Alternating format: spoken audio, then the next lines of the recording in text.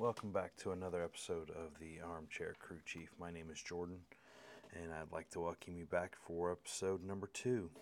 This week we're going to be talking about what transpired over October 9th, and that was the ROVAL, as well as the Xfinity race on the 8th as well. Just to kind of get started again, my name is Jordan. Welcome to the Armchair Crew Chief. This is a podcast to discuss motorsports, primarily NASCAR, but also to get into some of the other events that go on in the sports world. We've had a whole bunch of MLB playoffs going on. The Wild Card Series came to a wrap Sunday, so we'll dive briefly into that as well.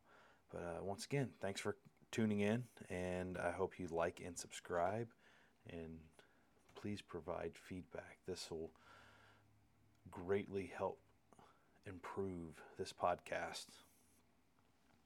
So let's get started off. So the Xfinity race that happened on Saturday, overall, from what I was able to watch, it looked like it was a great fun race. And to be honest, a lot of the Xfinity racing this year I feel has been better than the Cup Series racing.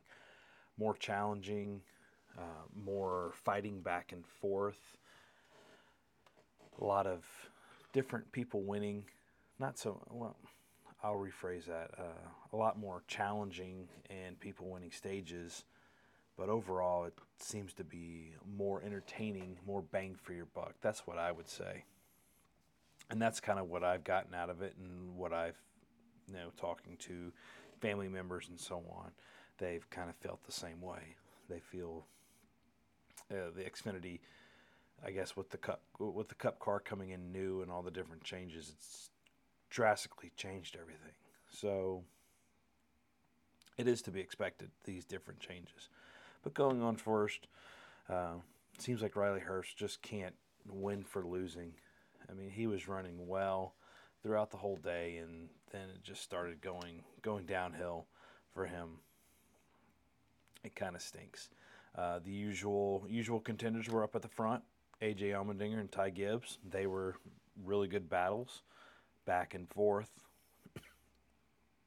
And then you had the JRM cars in there too in the mix, going on, with Noah Gragson finishing up there as well. There was Sheldon Creed. Man, I really can't wait for this guy to get his first win.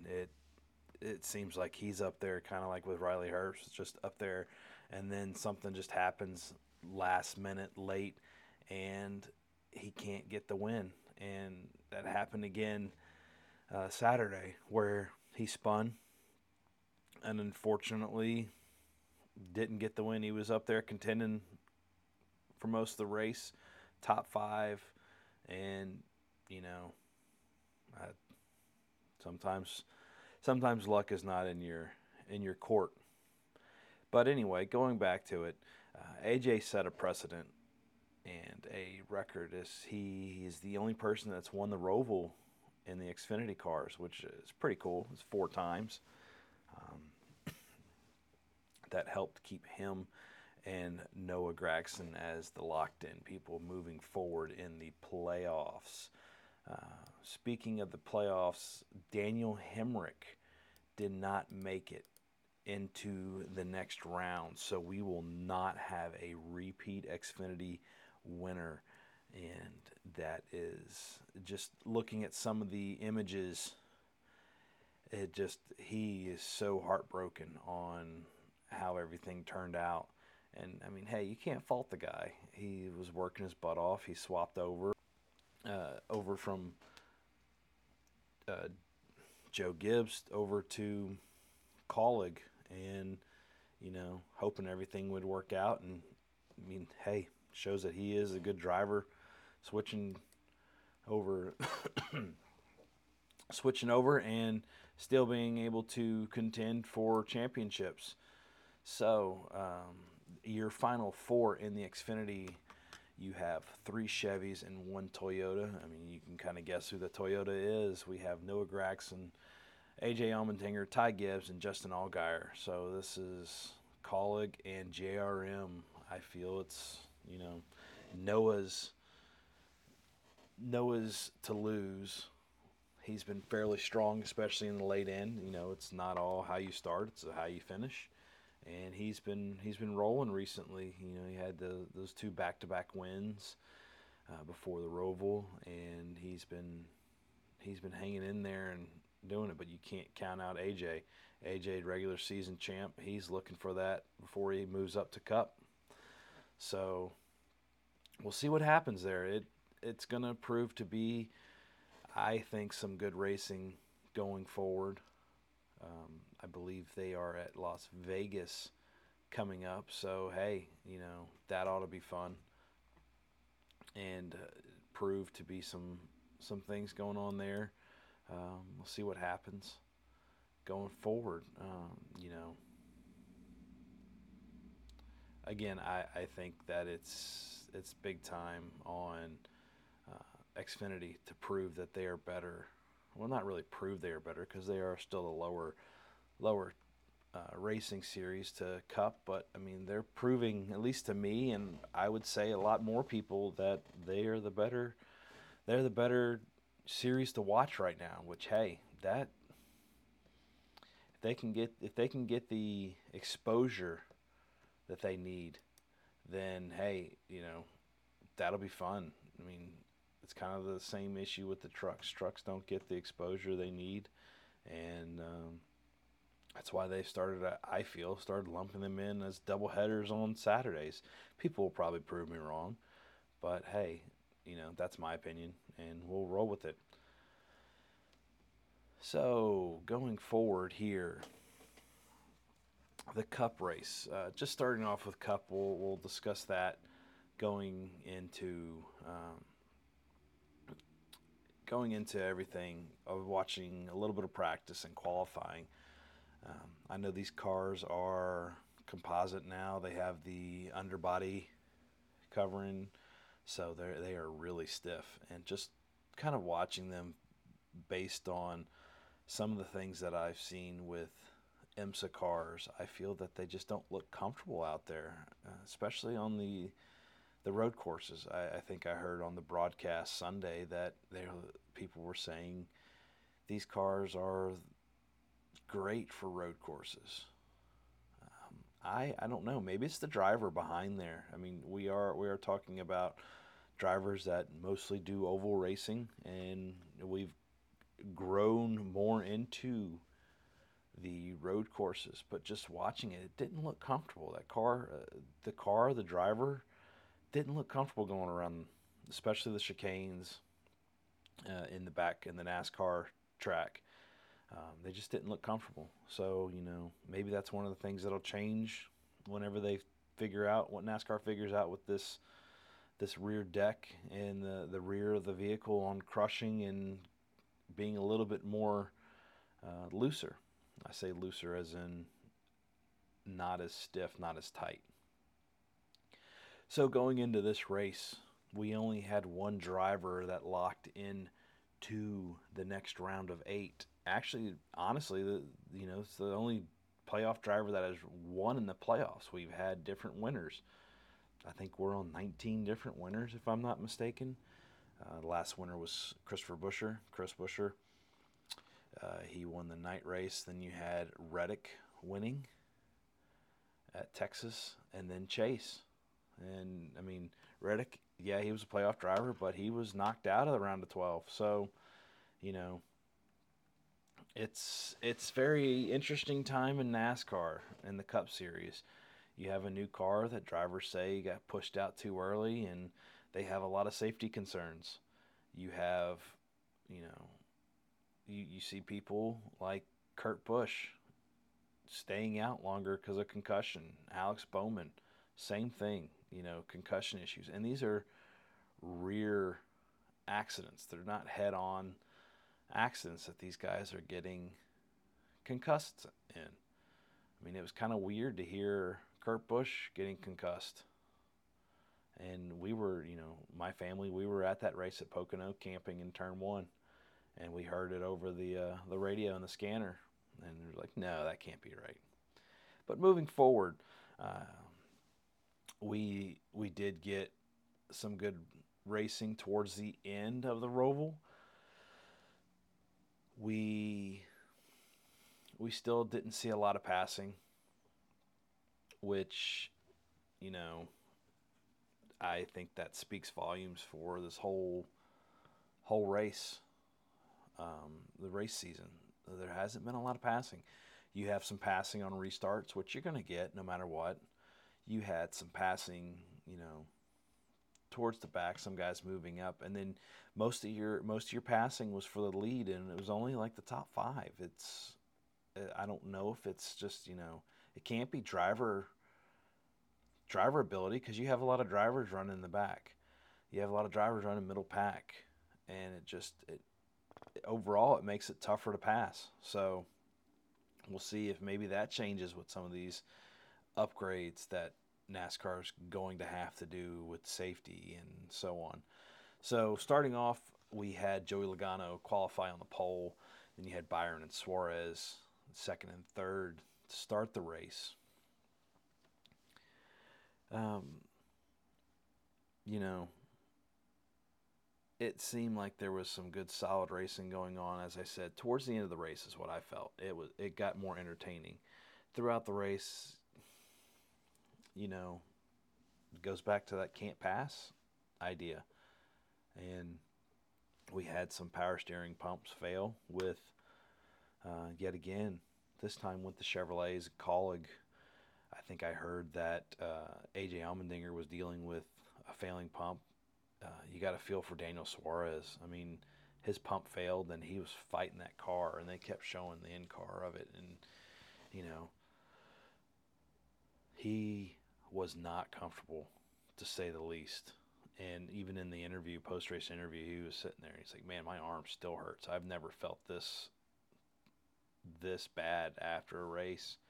And I mean, you could see he was fighting it. Hopefully, I'd like to get out there to a couple more races and see these things in person. See these new cars in person. I've seen them twice, at Dover and at Pocono, and yeah, it's interesting to see.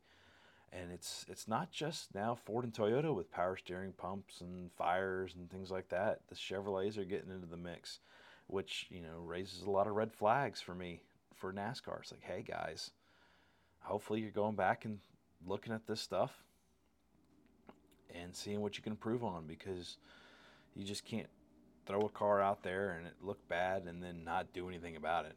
So we'll see what happens. I know they're doing a lot of safety testing. But anyway, yeah, you got to feel for Daniel Suarez.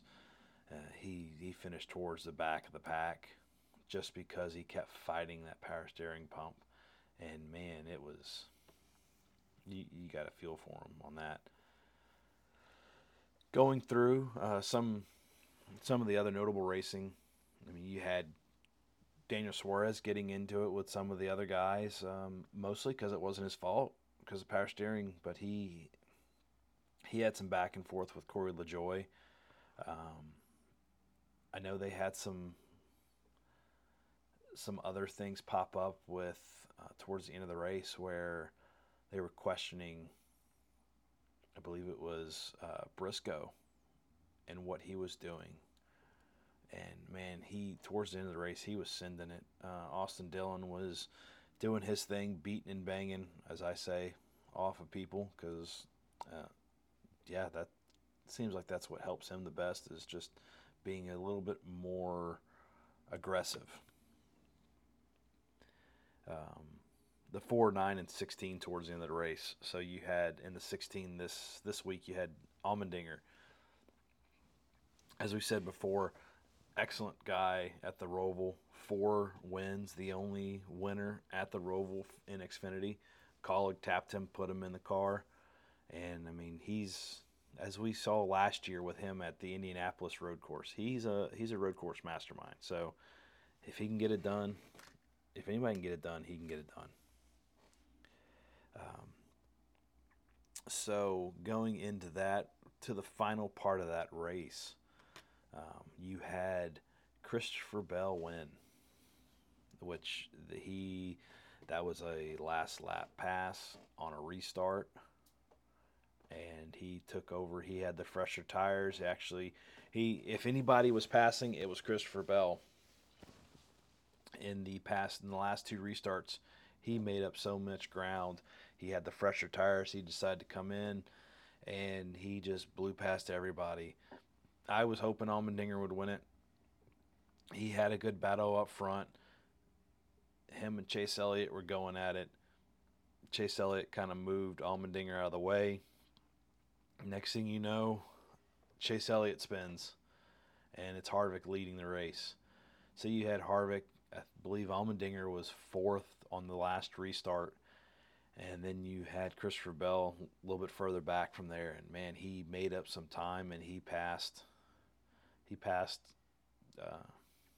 Kevin Harvick in that last restart, and he didn't look back. He rolled, and just looking at some of his comments that he made, I keep watching all these races. The fastest car doesn't always win. No secret that road courses have been our strength this year. Yeah, out of all the Toyotas, I think Christopher Bell. I mean, Sonoma, the Toyota's kind of messed up. Poor pit strategy. And hey, it's rough.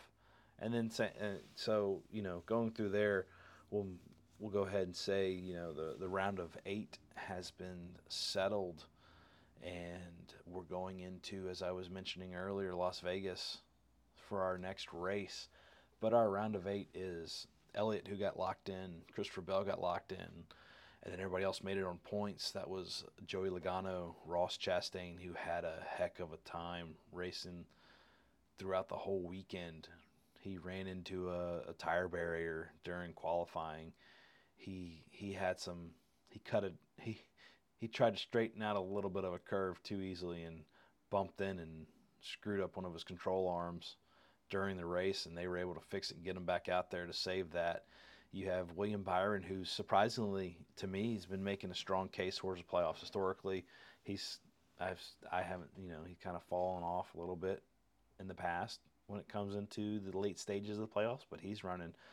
Blaney, he's made it in. Denny Hamlin and Chase Briscoe, those are your round of 8 drivers. So one big name that you didn't hear me say that is not going to repeat is Kyle Larson. He had some issues late in the race where they had to work on his car, and it just put him back. Chase Briscoe actually, he worked his butt off towards the end of the race to get in there, because Larson was your last person, your 8th driver for the round of 8, and Briscoe, he just took it in his own hands and hauled butt and got it. So, that's fun. We'll see. This is going to make it interesting, this round of 8. We're going into Las Vegas, as I mentioned, going next, and then from there we have, so you have your South Point race, and then we have the Dixie Vodka 400 at Homestead, which we haven't been to Homestead in these cars yet. They've tested there, but we haven't seen a race there, so that's going to be interesting to watch. And then Martinsville, and cap it all off at Phoenix. So your round of 8 cars are going to be Vegas, round of 8 cars, round of 8 races. Vegas this Sunday the 16th, next Sunday the 23rd, Miami, and then the 30th at Martinsville. So let's see what happens. Prediction wise, I don't know. My gut tells me that, Elliott's going to be there. I think, Denny's probably going to find his way through there. Ross and probably Joey. As we sit right now in the playoff standings without that race, we are looking at The number one driver is Chase, Joey, Ross, and Christopher Bell, 1, 2, 3, and 4. Um, we'll see what happens. I think Denny's going to squeak his way through. I'd like to see Blaney come in. Um, my my prediction for the championship is still Ross. I think he's, what Trackhouse has been able to do and what they've done. Man, they've opened it up. They should be the poster child for NASCAR with this new car. They wanted somebody in there, and they wanted other teams besides, the big three, the big four, and they've come in and thrown their weight around and proven themselves. Not just with Ross, but with Daniel Suarez too. So if anybody counted out Suarez, he's proven that he can drive. So let's see. We got, again. We'll catch up next week after the Vegas race and discuss what happened there. But yeah, going into other news, one thing that popped up I saw yesterday was Dodge was looking, as everybody knows, Dodge was looking to try to get back into the Cup racing and NASCAR. And NASCAR's been looking for new manufacturers, because right now all you have is Ford, Chevy, and Toyota. But unfortunately, it looks like the everything's kind of slid by the side, put on hold for Dodge coming in. I just read a quick article this morning stating that the financial part of this is actually making them rethink everything. So we'll see what happens. I would like to see a new manufacturer in there. Honestly, it doesn't have to be American. If we change the rules, let's get a Honda or somebody like that in there. Nissan. I know a lot of the purists will think I'm stupid and crazy, but I think more manufacturers will help the sport going forward. So we'll see what happens. Dodge was eyeing RFK for their entry into Cup Series, back into the Cup Series. So, we'll see what happens there. We'll go forward, see if any other news pops up during the week.